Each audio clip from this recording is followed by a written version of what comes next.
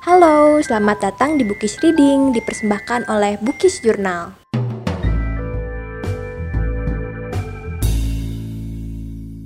Kali ini kita akan membaca buku Little Red Riding Hood yang diceritakan kembali oleh Ruwi Meita.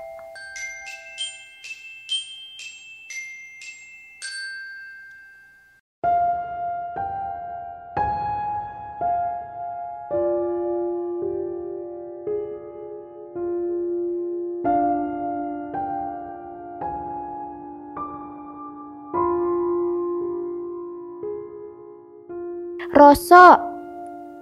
Teriakan seorang anak gadis membuyarkan burung-burung yang tadinya bertengger di pepohonan. Langit yang kemerahan seketika penuh bercak-bercak hitam yang berserakan, memelesat, meliuk, menukik, berpusing, hingga kemudian satu persatu kembali ke dahan-dahan setelah kekagetan mereka reda. Di mana dia bersembunyi? Teriaknya sambil menyepak-nyepakkan rumput dengan kesal. Anak gadis itu menengkuk wajah, mengerucutkan bibir. Tubuhnya lebih besar dari ketiga temannya. Suaranya lantang dan selalu terdengar ketus. Sudah sore, keluh anak gadis lain yang paling kecil. Mama bisa membunuhku. Rosa memakai mantel merah mencolok. Harusnya dia kelihatan, kata anak gadis berwajah bintik-bintik putus asa. Mungkin dia melepasnya, kata anak gadis yang paling kurus. Tidak mungkin, dia cinta mati dengan mantel itu, protes si bintik. Ah, setiap main petak umpet dengan Roso selalu saja begini akhirnya, keluh si kecil. Dia licik seperti rubah, kata si besar kesal. Si kurus mengacungkan tangannya, memberi isyarat kepada temannya untuk diam.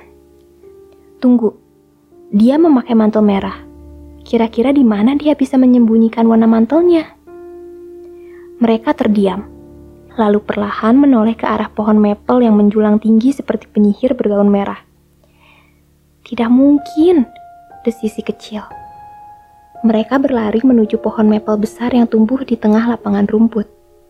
Latar belakang hutan yang gelap membuat pohon itu tampak bercahaya terkena sinar matahari sore. Pohon ini tinggi. Roso tak mungkin memanjatnya. Lagi pula, aku tadi sudah mencarinya di sini, kata si besar sinis. Lihat, teriak si kecil. Seseorang tiba-tiba bergerak melepaskan diri dari kerumunan daun-daun maple yang berwarna senada dengan mantelnya. Dia menyibakkan kerudung mantelnya. Wajahnya menyembul dan senyumnya terkembang. Kalian lama sekali, aku hampir ketiduran. Dengan cekatan Roso turun seperti tupai, lincah dan ringan. Mantel merahnya bahkan tidak menghalangi gerakannya.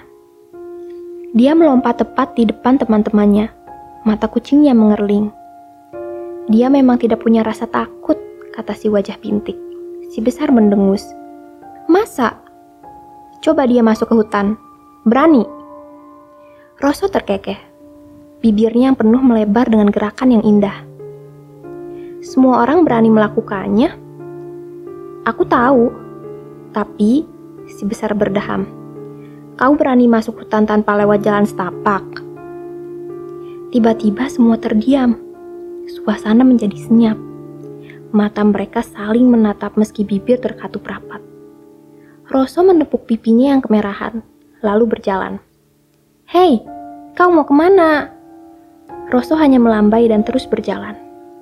Teman-teman Roso bertatapan dan bertanya-tanya dalam hati. Si kecil yang pertama kali menyadarinya langsung berteriak. Roso, jangan lakukan. Mereka berempat berlari mengejar Roso yang sudah terlebih dahulu sampai di pinggir hutan. Si kurus menarik tangan Roso. Jangan, bisiknya. Dia akan menelanmu. Siapa? Lupo Manaro, kata Roso santai. Sst, dia bisa mendengarmu. Tidak ada seorang pun yang pernah melihatnya. Bisa jadi dia memang tidak ada, kata Roso penuh percaya diri. Roso memandang hutan besar di depannya. Besar, gelap, dan tidak terselami. Dunia yang tidak pernah dibayangkan anak-anak gadis. Penuh dengan kisah-kisah yang menegakkan bulu kuduk. Tidak hanya sekedar dongeng, sebab banyak saksi, bukti, dan kedukaan yang mendukung kisah-kisah itu. Jauh di perut hutan, Ada pohon yang sanggup menghisap tulang-tulang, sehingga hanya menyisakan daging dan kulit seperti kirbah yang kempes, lemas tak berangka. Semakin banyak tulang yang diisap, semakin kukuh pohon itu. Pak Tua Luka, orang paling tua di desa, memasang sisa korban berupa kulit anak kecil yang tersesat di tembok rumahnya.